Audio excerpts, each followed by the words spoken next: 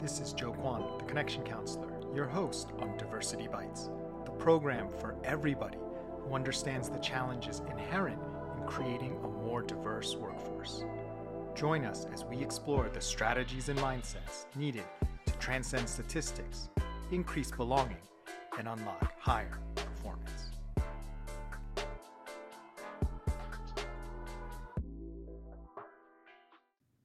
Hello, this is Joe Kwan, the Connection Counselor, and welcome to Diversity Bites, the only daily diversity podcast in the world.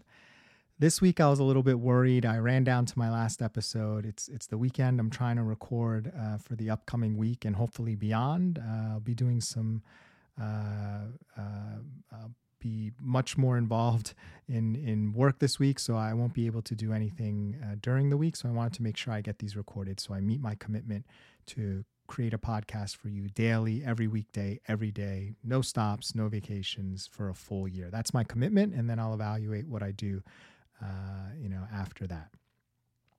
So today, doing another video-free day, concentrating on some of the concepts I've been learning from nonviolent communication and through Aikido, and sharing them with you in a way that's a little bit easier for me to process, to not have to worry about the camera.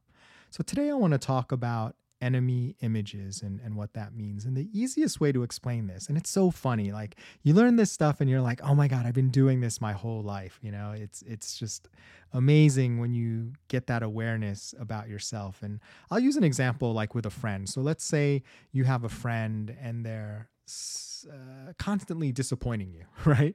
There's something that they do that really gets on your nerves. And after a while, they're really in danger of not being your friend anymore. You may cut them off or you may start to treat them in a way that guarantees that you're not really going to be friends anymore. And this can happen with a lot of us, and even one thing that they say, or even like a look or a gesture or a word, can entirely send us off and get us really upset.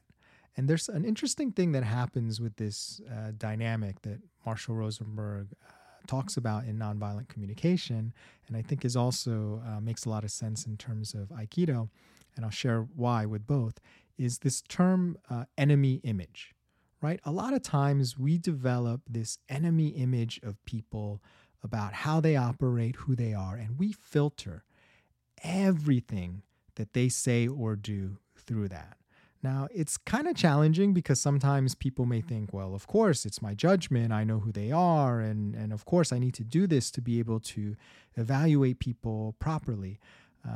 The challenge with that is we often don't even know what we want or our own, behaviors or intentions. How can we really, really know what other people want? And maybe we get it right some of the time, but we don't get it right all of the time. And I would say a lot of the times we're not getting it right creates for the most conflict. So someone could say, no, I can't do that with you.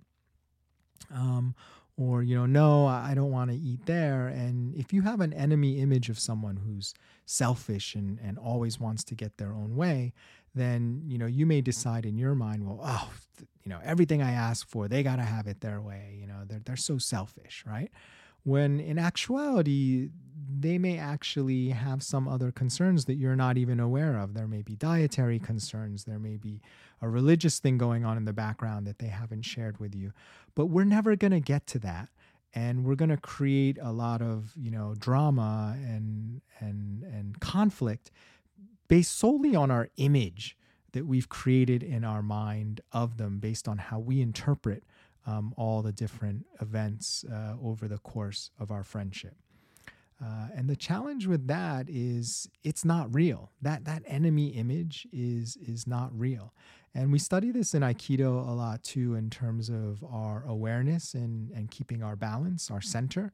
Because what ends up happening is when you are balanced and you keep your center, you're more likely to perceive things in the way that they truly are. You're less likely to overlay your own biases and judgments and just take things based on how they come and just see them without that like sort of excessive filter that we put on based on kind of our judgments, of that person. And you can see this happening. And the reason why I bring this up in Diversity Bites is you see this a lot in in the management space, in workplaces, where we may have certain enemy images, and stereotypes can lead to enemy images of a group or subset, right? Of Black people, of women, of Asians, of Hispanics, of people with disabilities of any type, of people with different gender identity, right? We can often create this enemy image, and anything they say or do now being filtered through that enemy image doesn't allow us to see truly what's going on and what they're saying, and to truly understand their contribution. And that's tragic, because you could be missing something really great based nothing on an enemy image that you put in your mind. It has less to do with what they're saying and who they truly are, and more to do with this image that you've created. And so much potential is lost, so much misunderstanding is created, and you start this downward spiral.